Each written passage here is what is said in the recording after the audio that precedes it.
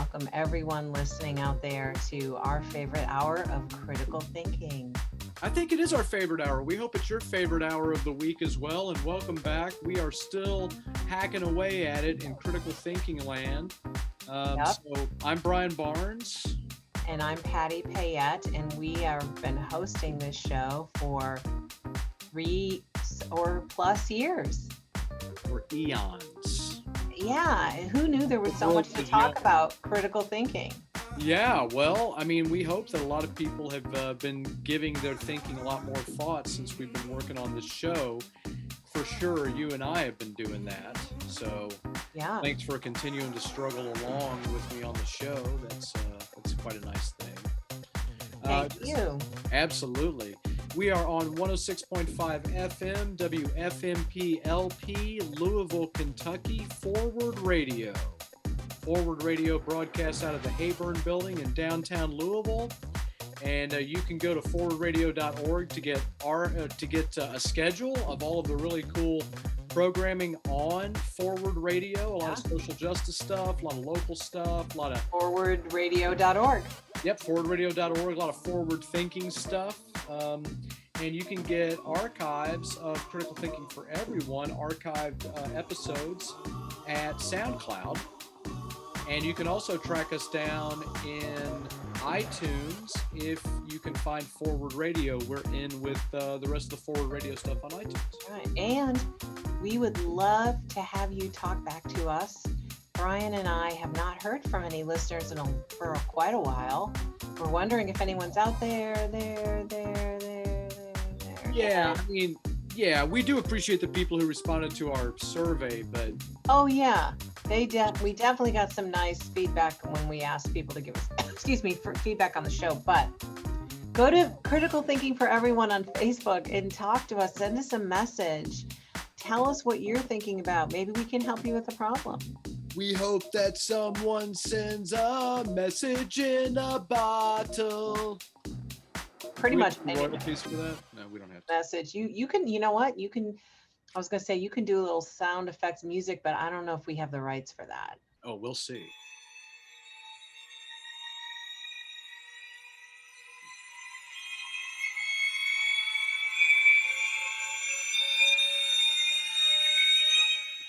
Oh, we'll see. Welcome to 2021 in the era of critical thinking with sound effects. I hope you all are enjoying that. I've already gotten some positive feedback. Have you? From I liked it. Long-term listeners. Who was that?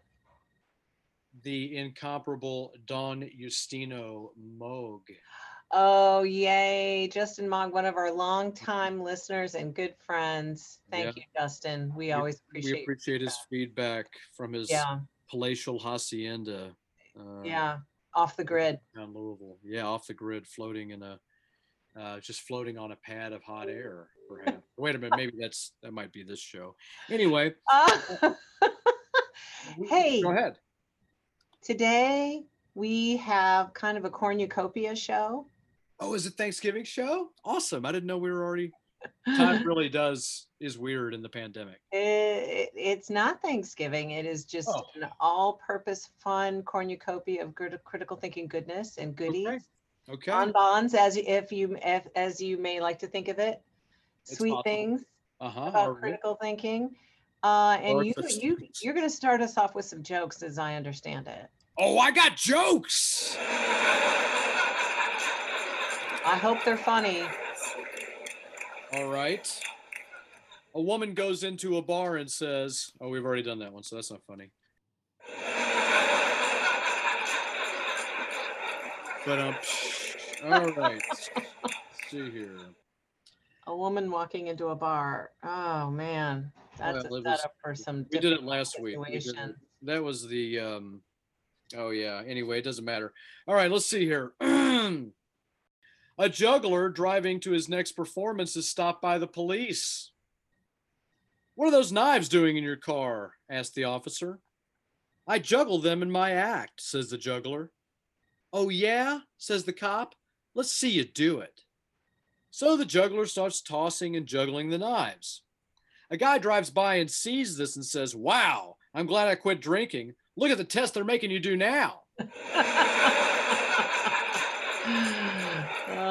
Why is it funny? Why is it funny? Why is that funny? Because the assumptions. The guy driving by sees something happening on the side of the road, and he has a concept about why police pull you over and what they have you do. So he was overlaying his assumption on that scenario. Sure. And if that was in fact what the police had you do, that would be pretty wild. It would be, and yeah, everybody dangerous. would be failing the test. Except you, because you do juggle. Yeah, and I certainly wouldn't want to juggle knives for the police. I'm not sure that's a yeah. think So that's kind of a funny, again, because when we've talked about jokes in the past, we've talked about the way that they play with your assumptions. Absolutely. And they set you up with one thing and then they go sideways, and the humor is in your brain has been going this way, and all of a sudden you're like, oh, didn't see that one coming. Right. That is. Why is that funny though? Why is it not annoying? Sometimes I think it is annoying, but I think a lot of times if it's in the context of humor, even if we don't expect it, I think it is something that can bring us an unexpectedly pleasant twist. Like we think of a way that something that is that we normally think of in one way could be thought of differently, that makes it a little bit more lighthearted or a little bit more frivolous or maybe a little bit ridiculous. And in a lot of cases, I think humor can help soften our relationship with certain people and certain things by showing those other obviously distorted points of view, but those that are intended to find the humorous side of something that would otherwise be quite serious, perhaps. Okay, so because getting pulled over by the police is very serious, and knives is very serious, and when you put these two things together, suddenly it doesn't seem quite as serious.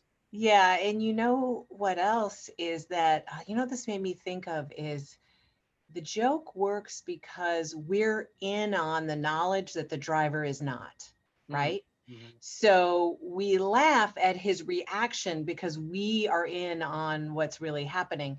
So it made me think of a definition of how suspense is created in a film. Oh, okay. And they said the viewer knows something that the person on screen doesn't know. Ah, nice. So they talked about the suspense. Now, that's not always necessarily the case, because I've noticed that principle in films that I'm watching them. And so it's not always the case. But a lot of the times it's the case, the suspense between what you know and what the person on the screen knows. Yeah. And it's that tension. And so in a funny way, that's what that joke works. I know what's happening on the side of the road, but the driver doesn't. So I'm in on it. And that's what makes his reaction funny. That's right. No, I think that's a great way to explain it. All right, you ready for another? You don't think we explained it to death?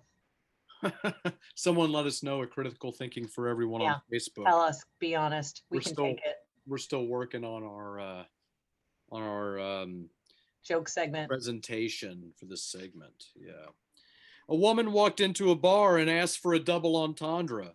So the barman gave her one.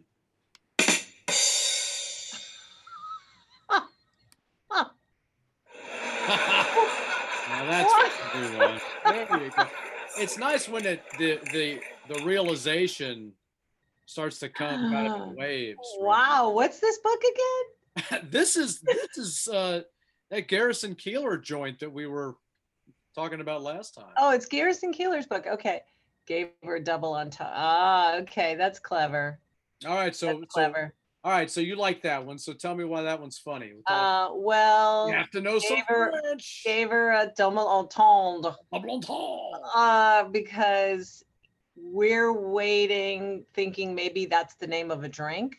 Okay. And then the silence makes us think, no, he really meant he gave her a double on. He said something that was a double entendre. And what is that? I mean, that's also part of the joke. A double entendre is when you say something that has a double meaning.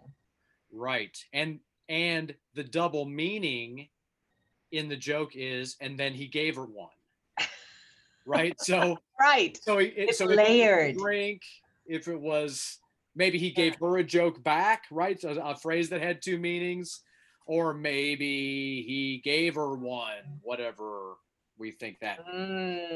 Yes, indeed. So we should perform that one sometime as a skit. Are we gonna do that one as a skit? It's a short skit, right? I mean, it's a. And we pause and wait for the laughter. That's right. No, you definitely have to wait for. We have to give Garrison Keillor credit, though. I'm sure that he gets all of the credit he is due. We certainly do it on this show. Here, tell me what you think about this one. A professor is someone who talks in someone else's sleep. What? A professor is someone who talks in someone else's sleep. Oh, because your students have fallen asleep? Oh, Brian Barnes, Dr. Barnes, Professor Barnes. It's possible. It's possible. Some students will report that sometimes when they're having a dream, I'm droning on in their dream. Like it's like the background thing. Wait a minute. They're falling asleep in class, or they're actually asleep? I've had both. Yeah, I've had both. Yeah, students will say they fell asleep in class and they thought they were awake. One student came up and apologized because he thought he was participating in his dream. And I said, no, actually, you certainly were. He said, no, I realized I wasn't now, because he was dead asleep. Like everybody was looking at him, but he thought he was participating in the class. So I suggested he go get a cup of coffee or a nap.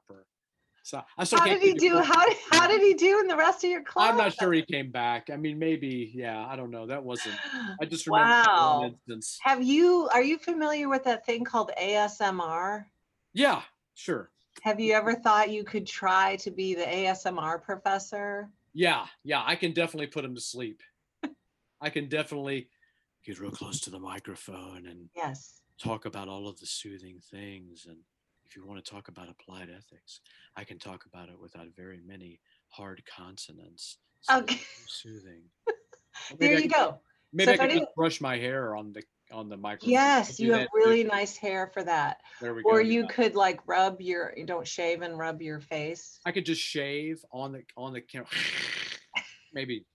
So if anyone's wondering what ASMR is, you can Google that. But basically, Brian was demonstrating.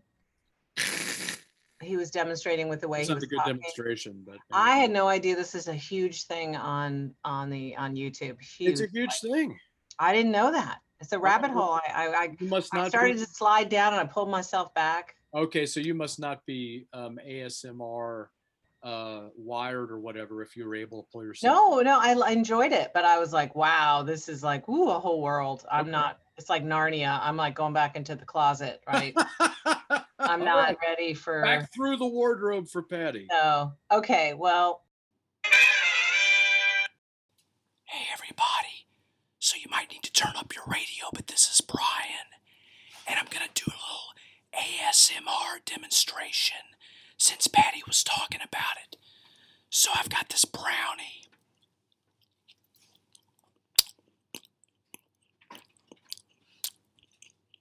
I don't know if you can hear me eating the brownie,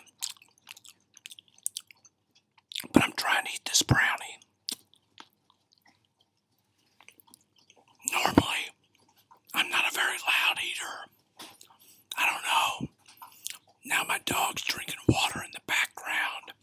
I think this thing just went off the rails. Do you remember, speaking of Back Through the Wardrobe, you remember that Wizard of Oz thing? The movie? The book, the movie, you remember? I am familiar with both, yes. Do you know why Dorothy got lost in Oz? She had the yellow brick road. Like, she didn't follow the yellow brick road. Why? Because she had 3 men giving her directions.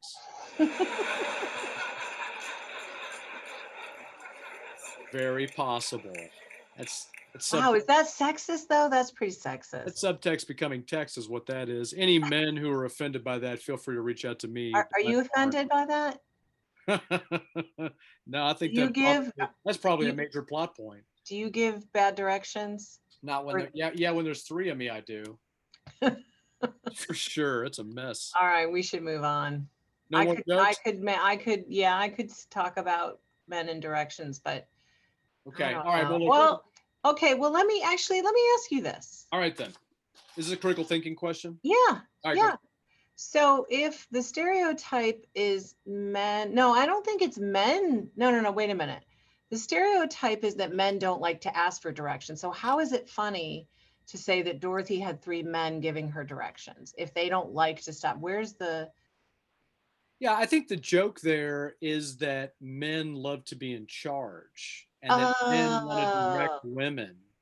And so if she's getting direction from 3 different men, there's no way she could have. And I think the even better joke is that none of them were giving her the right directions, right? So not only was it confusing to have 3 of them, she still got lost, even with all of the input from the men. So probably some mansplaining going on. I think I'm doing it now. Yeah. I did ask you. I kind of invited you to do that, though. That's true. But so is this last joke being saved? Or are we ready for one last? Do you want to do one more? I think this one's a winner. Okay. A woman sends her husband out to buy some escargot for a dinner party that night. Yeah.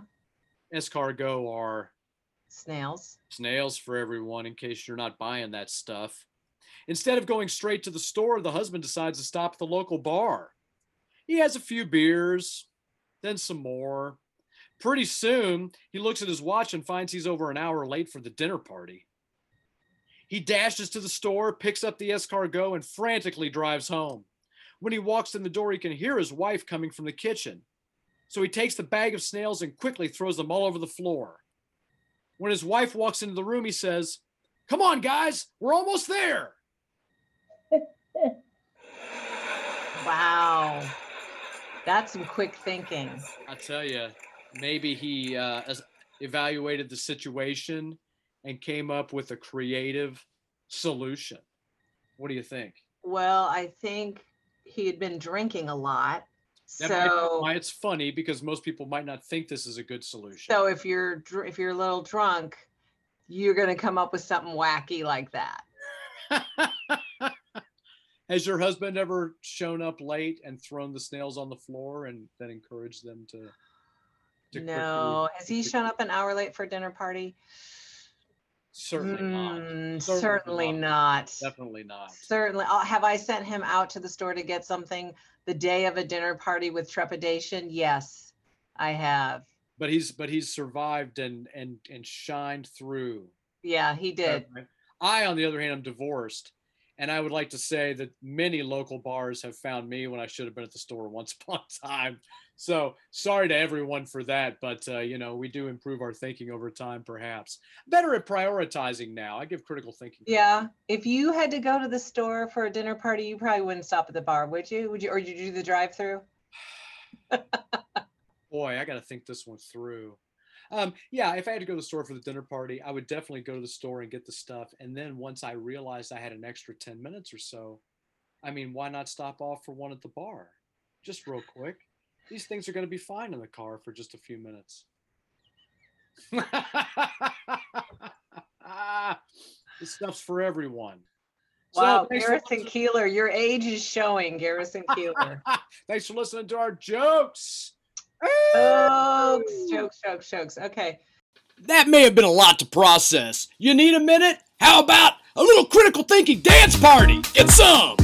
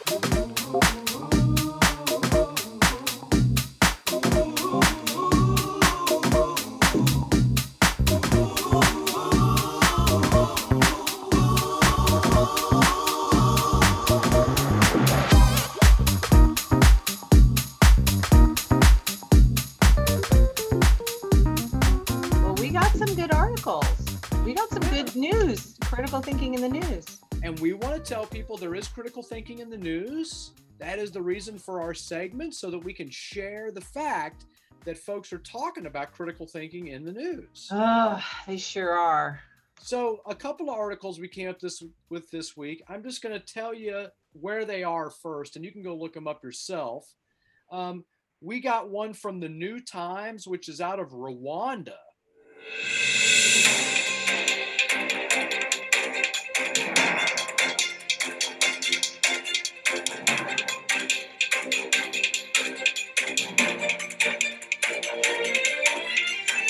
Which I think is super cool. This is from last week, January 6th.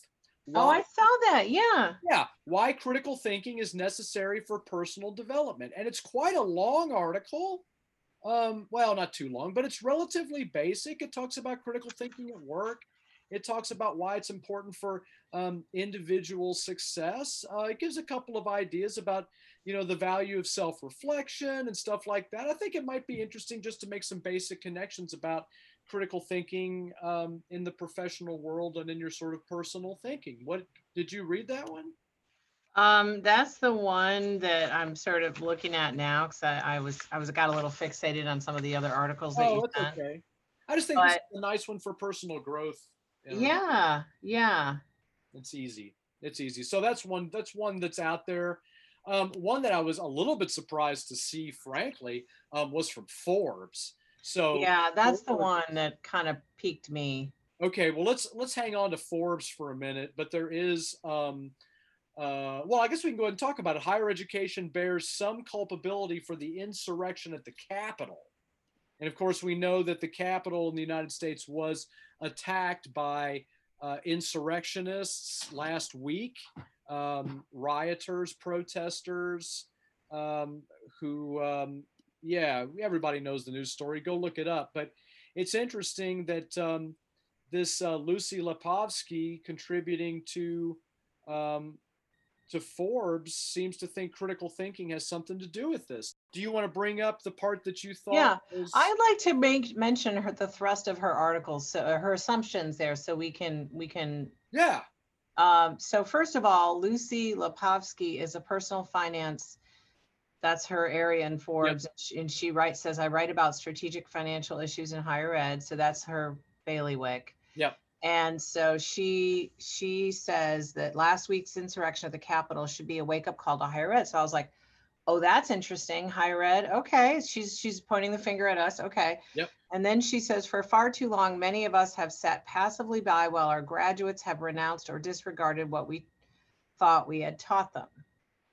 Yeah. So what she's saying there is she's making the assumption that our graduates are critical thinkers, and they've renounced or disregarded, basically. Like they've basically like, I know better. I know the truth, but you know what? I'm gonna do, maybe it's like truthiness. I'm gonna do what feels right or feels good, right? That seems to be the suggestion she's making here. Yeah, but I tell you, I mean, she does make that suggestion. I think that she's strong in it. I don't like that she conflates critical thinking with ethical thinking.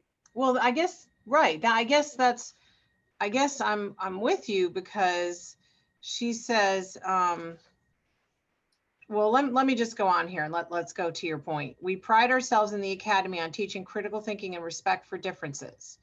Well, we do pride ourselves on that. It doesn't mean we're doing necessarily always a good job. Well, it doesn't mean that. I mean, it doesn't mean. I mean, you can't make the students drink. Right.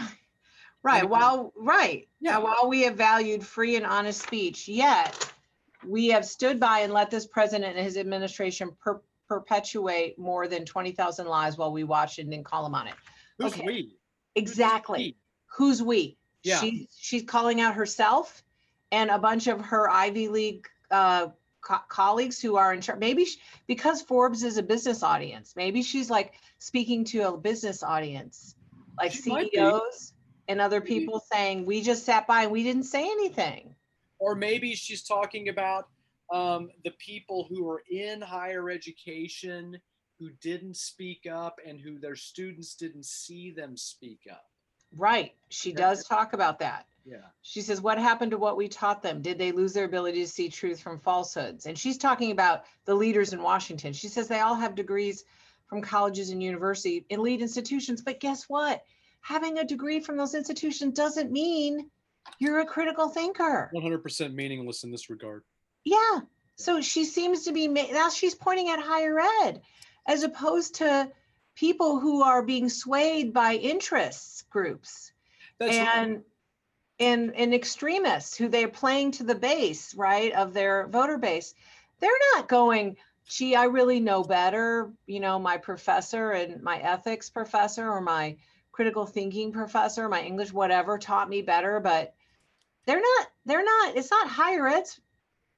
We're not responsible for this. I think, of course, education has to be robust, and to say that someone who is educated is going to make appropriate moral decisions when faced with the various social pressures of living within society and their own personal quest for power and independence and whatever they think success is and all that, that's just absurd. The other thing is, moral questions are quite variable, and it's one of the reasons why we have regulations put there by the group, right, by society, to say we don't want people coloring outside these lines because we believe there are harms. I think that's where we ought to put a lot of responsibility.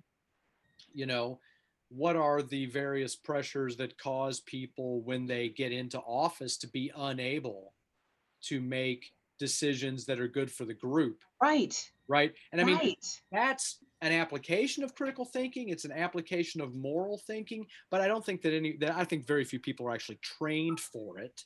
And I don't know that, frankly, I can sit, just for example, I can sit in my business ethics class all semester, which is critical thinking heavy. And I can talk about these two things together, and students can absolutely get out of business school, go to their job, and create all sorts of harms in their quest to making millions of dollars. So they sat in your class and they just said, wow, Professor Barnes talks the whole time about himself. Right. They did get that right, I'm sure. But there's no guarantee just because they learned about the stuff that they're going to agree with it or want to live their life by. Maybe some of them are like, you know what, I'm going to do whatever it takes to make that first 5 million. And after that, I'll find some ethics. Do you ever talk to them about that? Oh, yeah, sure. Yeah, absolutely. You do? Absolutely. Yeah. You got to figure out, I think you got to figure out why you're doing what you're doing. And this is part of it. So. Yeah. Okay, good. And it's really interesting that, so she's saying, wow, basically what she's saying is, we have graduates and we brag about their accomplishments and their titles and their financial prowess. But she says, what we're not thinking about is the character, their intellectual ability, right? Like she's basically saying, we look at all these surface things that mean what success is, but it's really about what's going on in their head that is about how successful. And it's really interesting. She quotes a president of Trinity Washington University that said, if we presidents shrink from telling the truth out of a fear of alienating people whose favor we crave, meaning like board donors or board members, what are we teaching our students? Right. And yet, well, there's a lot of that. Yeah. So she said, we cannot abrogate our responsibility to civic values, truth, and fairness, act as the moral leaders of our country. So really what she's saying is, she is calling out higher ed, but she's calling out herself as a former president, saying, I sometimes shrank from saying the important thing because I didn't want to offend or alienate supporters, which is what happened. We see with many of our politicians. Mm-hmm. I have to play to the party line. I have to play to my vocal constituents, and I'm not going to go with what I think is important. Brian, how are we ever going to pull out of this? How do we ever pull out of this? Well, I worry. I don't know. I don't know that we've ever been out of it. Really? Yeah, I think that overwhelmingly, human society and history shows that self-interested people are going to take power and um, promote their own interests, and hopefully in a democracy or representative republic or whatever it is we're doing here, hopefully the people are some kind of a check on that to make sure that it doesn't get too far out of control. But I think it's relatively rare that the people who are the leaders also care about the people who don't have means. I mean, we're definitely deep. I'm sorry, a plutocracy here in the United States. I beg your pardon. Well, you need to explain your terms then. Well, the plutocracy is the rule by the powerful, and that's really what we have here. We have a lot of people at the top of the food chain, economically and socially speaking, in many cases making decisions that only benefit others or largely benefit others at the top of the food chain.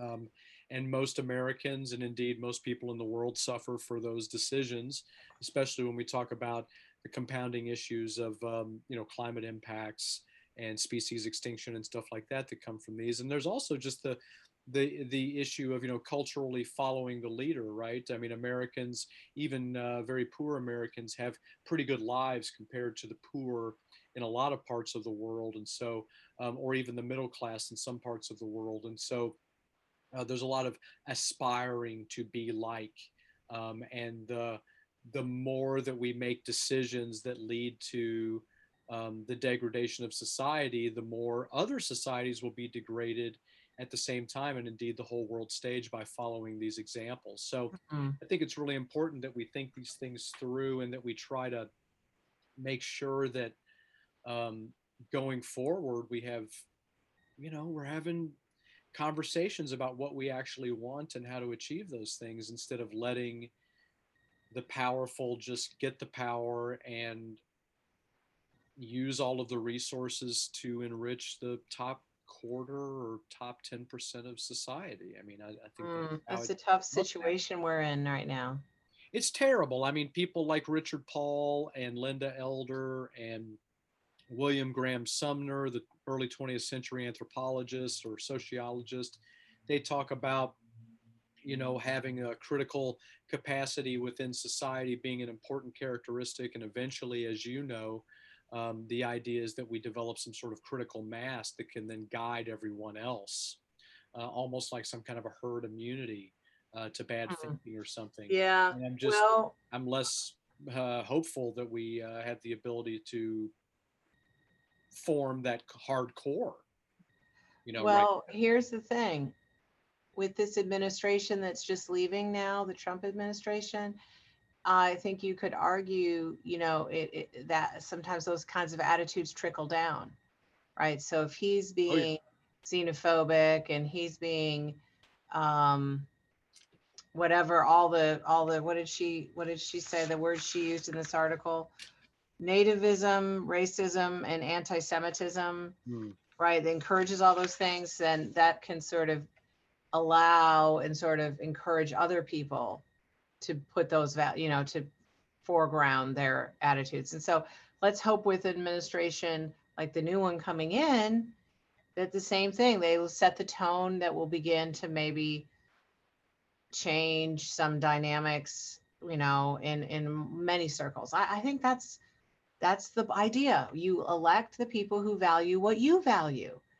So that those become the guiding principles. So the problem is when it costs tens of thousands of dollars to even run for office in some cases, when you have to have millions of dollars to win big time elected office, and you have to be plugged into systems that already exist in order to make that happen, it becomes, I think, less, it becomes a little bit more of a dream for a lot of folks, right? And less of a really achievable goal for everyone. Well, that's a good point. I was going to say Barack Obama is a good example, but he went to Harvard Law School.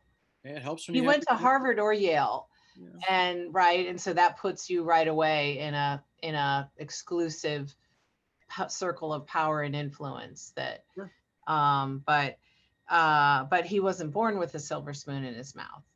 Right. And yeah. And of course, these things are very complex. And if we had, really obvious formulas for them, then we wouldn't have to pull the curtain back and expose them, right? They would be there for everyone to see. Yeah. So, okay. So she ends by saying we need to make sure that our graduates are critical thinkers who can discern truth from falsehoods, who can take seriously their responsibility to respect their fellow men. We need to instill a strong moral compass in all of our graduates so they know how to deal appropriately with all the influences in their lives. Wow. That's basically what she's saying is character, right? Is where we need to make sure we're not just teaching them, spreadsheets and all these other skill sets, but we're trying to teach them these character issues. Wow. Wow. Well, I don't know. I wonder a lot of times when we talk about these character issues, I wonder how much what we call character is sort of driven by a desire or maybe a fear within culture that is related to rule following.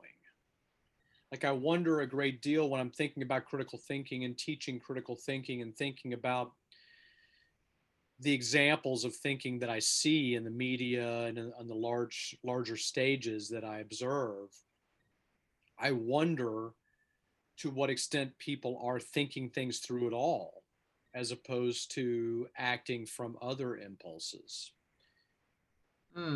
Well, yeah, I think that's part of the problem. If you're letting your impulses drive you as opposed to you're pausing to think things through, that can just become part of your mental operation, and just start to feel like that's how you live your life.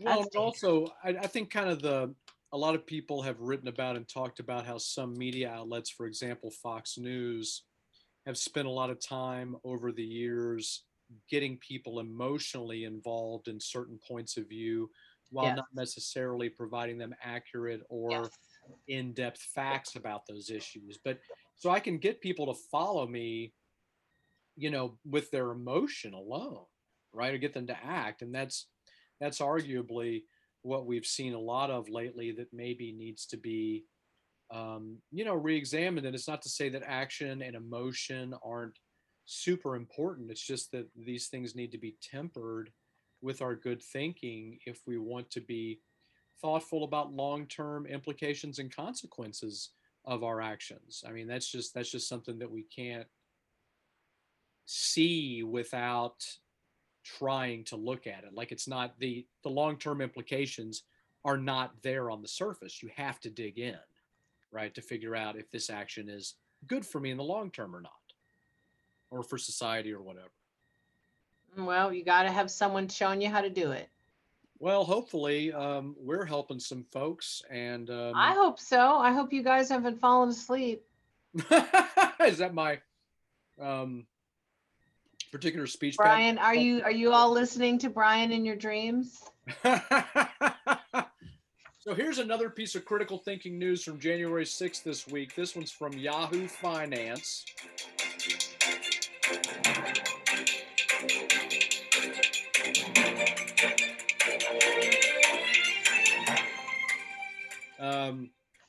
This entrepreneur from Dubai, Merzad Ferdows. Yeah, I saw that. Yeah. He's saying he just comes out with a call for critical thinking, for developing people again, kind of like the one that we saw, the article from Rwanda. Right. But he's talking specifically about the workforce and about, he goes into some details about sort of judgment versus creativity and stuff like that. He talks about dealing with organizations as opposed to dealing with individuals. Anyway, he's putting out a few critical thinking ideas here, and people might find it interesting to go look for Yahoo Finance from January 6th. The title is Critical Thinking Extremely Important for Human Development. Will you put that on our page? I'll try to. I don't know. I don't know if I did it last time, so I'll try to get to it this time. Sorry for anybody who was just dying for the links last time. Well, you talk them up, dude. I'm telling people how to find them. You know, there they are. There they are. Okay. Well, I would love to share my news item. Well, we definitely need to get them up there, so I'm gonna make the extra effort. Will you? Thank you. We will. All right, where are we doing our? So we've got some news for today. We've got a few jokes under the belt. I've got an update.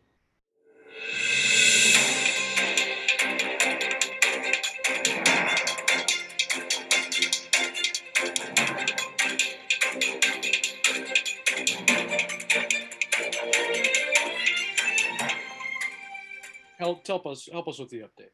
Okay, folks, this is going to really blow your mind, especially if you spent any money on disinfecting wipes in the last 8 or 9 months. Disinfecting wipes, here they come. This is going to disinfect your thinking. Well, so ever since we started talking about COVID-19 on this show, Brian, do you remember when our first mention of COVID-19 was? Oh, it must have been in February. Late February of 2020, so it's almost a year. Yeah. Okay, so get this. This news, NPR published this piece in late December of last year. So this is December 2020. They said, so scientists have learned a lot about COVID in the last almost year, right? As you can guess, we've learned a lot. And it turns out that scrubbing and disinfecting, this article actually says it may not be necessary. Now, I know that the risk of getting infected from touching a surface contaminated by the virus is low. Yes, exactly. And let me explain this, and let's talk about this as critical thinkers. What does this mean? What are the implications? So before we go into this, though, we need to remind our listeners and ourselves that part of critical thinking is always leaving your decisions and beliefs open until you get more information. Right. So if you've committed to a disinfecting routine in your office, in your car, your home, wherever, that's fine. That's totally fine. But we want you to have this information to help you make decisions in the future. So this is what they said. If a person infected with a coronavirus sneezes, coughs, or talks loudly, droplets containing particles of the virus can travel through the air and land on surfaces, okay? Yep. But the risk of actually getting infected from touching a surface contaminated by the virus is low. Okay, it's not zero, it's low. This is according to a microbiologist at Rutgers, okay? So this is really interesting. He said, what's found when they began to go into hospitals and test surfaces around coronavirus patients, what they found is what's called viral RNA. Do you know what that is? Yeah, that's what's left over after the virus dies, right? Yeah, the corpse of the virus. Oh gosh. Yeah. So they don't find infectious virus. That's because once the virus is out in the environment, it's very fragile, which is why maybe if I handle the corpses, I get sick. Well, I don't even that. I don't know. And that's why they were saying going outside, the virus is very unstable, right? Because it's in an outdoor environment and which is very different from more like when you're trapped inside and there's not a lot of air circulation. All right. So get this, back in January and February last year, okay, so a year ago, public health officials thought surface contamination was a problem. In fact, I don't know if you remember this, but do you remember they would publish in the paper things like, hey, it lives on cardboard this long, it lives on plastic this long. Remember that whole thing? Yeah, I remember that. What they did was it was in a controlled environment and it was often a concentrated version of the virus, right? Okay. It wasn't necessarily being tested in an everyday environment the way it is now. Okay. Yep. So in retrospect, and so then people started disinfecting everything, their groceries, their mail. Not me. I never did that. Okay. I never did that. I will admit, I've never been someone who disinfects my mail or my groceries. Okay. In retrospect, they're saying that was overkill. All the evidence points toward breathing in the virus from the air as being the most important route of transmission. Okay. Okay. Yeah, and I think that what some people are going to say is, well, this is just somebody trying to get our attention and confuse us. That's the rhetoric that's going around these days on all of these health issues, right? Once we get the word on something, if it changes, now suddenly that's perceived as being hypocrisy, right? Because what you said before is not what you're saying now. But what it is, in fact, is scientific discovery. Right. It's called Yeah. science. Yeah. And what we want is to update continually in the light of new discoveries with the assumption that research will be ongoing. And so new discoveries and new insights are going to be produced on the regular about these various issues because someone's doing research about them. And so I think that we should not be too skeptical because the best advice becomes, the best advice changes. That shouldn't make us skeptical. We should be skeptical if the scientists never come up with anything new and the very first thing they said was the right thing. That's going to be scary as hell for me personally, because I believe that as we go months and even years into this thing, we're going to learn a lot more about this that we didn't know right at the beginning. And so I would expect that from science, and I would expect that from not just hard science, but soft science as well, social science. I would expect that just from the business of living. And people shouldn't be worried about that. Right. Right. If new information comes, we go, oh, we were wrong about that. You ask for the evidence, you get more information, you update your thinking. No problem. Now, here's the thing. So, what should we be doing? Now, based on this, they said instead of paying so much attention to cleaning surfaces, we should be paying attention to cleaning the air. Yeah. Right? Sure. That's what they're saying. Sure. And they say when you start doing all these chemical cleanings of like classrooms and bathrooms and sidewalks and buildings, they're saying some of those chemicals in the air actually are going to be harmful. Absolutely. The volatile organic compounds that are produced when those cleaning solutions get together with sunlight and with one another, in some cases, with just the environment, are going to be sometimes pretty gnarly all by themselves. Yeah. So the bottom line, this is what they say is the bottom line. Health experts emphasize that the most important way to avoid infection is to stay away from crowds. Bing, are you doing that, Brian Barnes? Crowds, yes, ma'am. Are you staying away from, what's the largest crowd that you've been in recently? Let's see, how many people advanced on the Capitol? So let's see, that was no. I've been in a classroom where there were 25 students. Really? Okay. Well, you're at a distance, everyone wearing masks. Everybody was distanced and masked, and I was away from all of them. Okay. For me, it'd probably be the grocery store. Yeah, there weren't as many people in the grocery store the last time I went as there were in this class today. So avoid infection, stay away from crowds, wear a mask whenever. Do you wear a mask whenever you leave the house? I wear a mask except when I'm clearly walking by myself. Like when you're dog walking? I have one in my pocket then. I usually don't wear it. If I'm walking to my car and it's a big open area, then I don't wear it. Yeah. I've seen you outside sometimes and you're wearing a mask. Yeah, sometimes I do. It's often just convenient, right? Because it's already on my face and I'm going somewhere else inside. So why not? Yeah. Wear a mask whenever you leave the house. I carry, like everyone else, carry a mask with me, wear it whenever I'm in public. If I'm outdoors though, right in the neighborhood, I'm probably not going to do that. Right. I'm even working out at the gym now and wear a mask. Yeah, me too. So does everyone else. Yep. And it's been really illuminating. It's not so bad. Limit the time you spend in any indoor space with people outside of your own household. Do you do that? Yeah, the gym in the classroom. Yeah, and wear a mask when you're in those spaces. Yeah. So that's the bottom line. Okay, so it's basically mask, avoid crowds. When you are leaving your house, wear a mask. That, and limit your time indoors.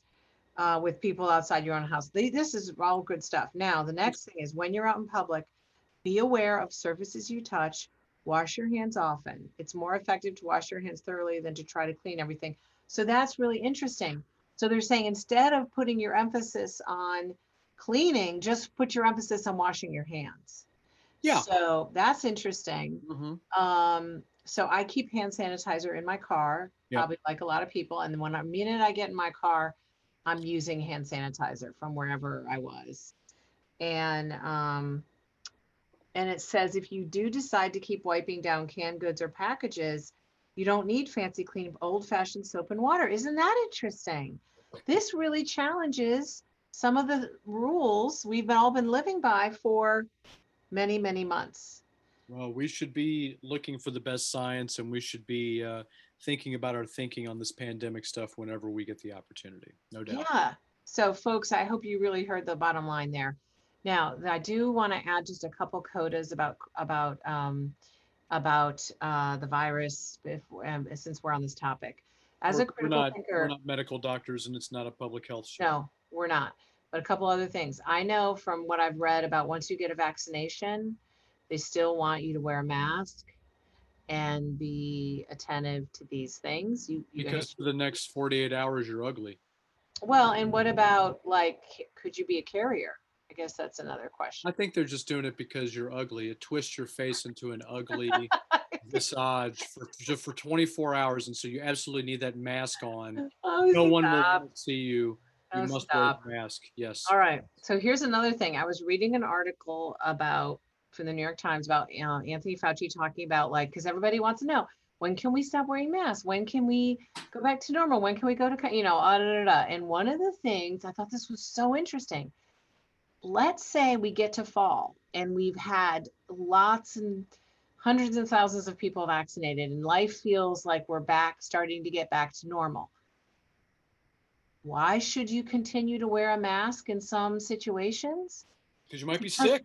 Cold and flu season. Sure, why not? I was talking to my husband about this, and he said, yeah, there's people in Asia who have been wear masks in cold and flu season, have been doing this for even when there's not a pandemic. That's right. So I thought, wouldn't it be great if we all got used to in the winter? Would you go to a concert and sit in the orchestra, and would you be wearing a mask? Would you do that? I'm not sure I'm going to go and sit in an orchestra again. I think if I did, I would definitely wear a mask. Wear a mask, yeah. Absolutely. So I have a formal mask. Not only have I not gotten COVID this fall or winter, I have not gotten a cold or the flu or any, knock on wood, any respiratory virus. Because great. I'm wearing a mask like all the time. I think that must help, although I do think it also makes a big difference if you don't bring it up, because that invites the demons. Oh, so you want to darn it. Yeah, you just want to think about that. I just jinxed myself. Jinxing is a well-known critical thinking principle. We want to give this serious thought, and your best small rituals for Patty's benefit, whatever you can do to help. Can I do some of that? And that will help combat the jinx, whatever you think. As soon as we finish the show, I'm going to do that. So if I'm not here, folks, next week and Brian's doing the show, you know why. Hey everybody, I sure hope this has been fun for you today. Just want to say a couple of things about some of the other great programs here on Forward Radio. If you go to forwardradio.org, you can get the schedule and you'll learn about some really interesting programming. There's Save Our Schools with Dear JCPS, for example, which is all about opposing charter schools in the Commonwealth and why you might want to do that. Rising Up with Sonali is a fantastic national and international program. It's very politically progressive. Get some of the straight dope about what's going on in the world with democracy now from a really important point of view. Retro Forward is Bob Klein's awesome music show where you'll hear some stuff maybe you've never heard before, but certainly some old favorites. There is, of course, Sprouts, which is a variety of different shows from all over the place. It's a national program.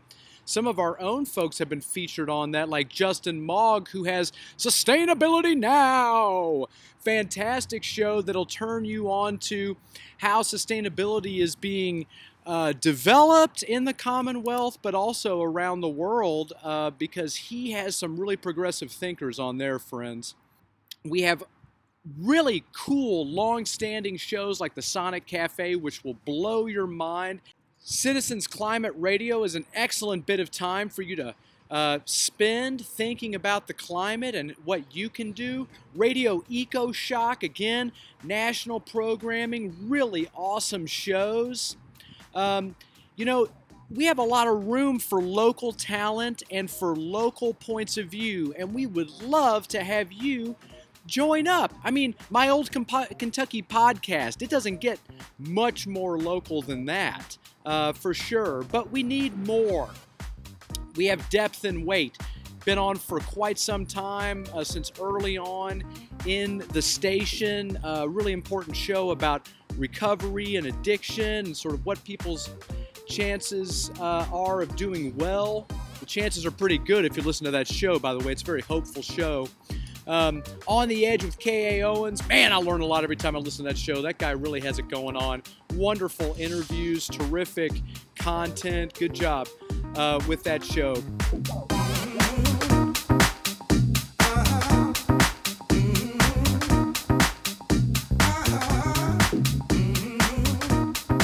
Give us a listen. We would love to have you as part of what we're doing to come up with your own show. Thanks so much for your support. Go to forwardradio.org. Check out this schedule and put some chips down. We need $20 a day. And we also need some fantastic programmers and leaders. I hope to see you around the boardroom table.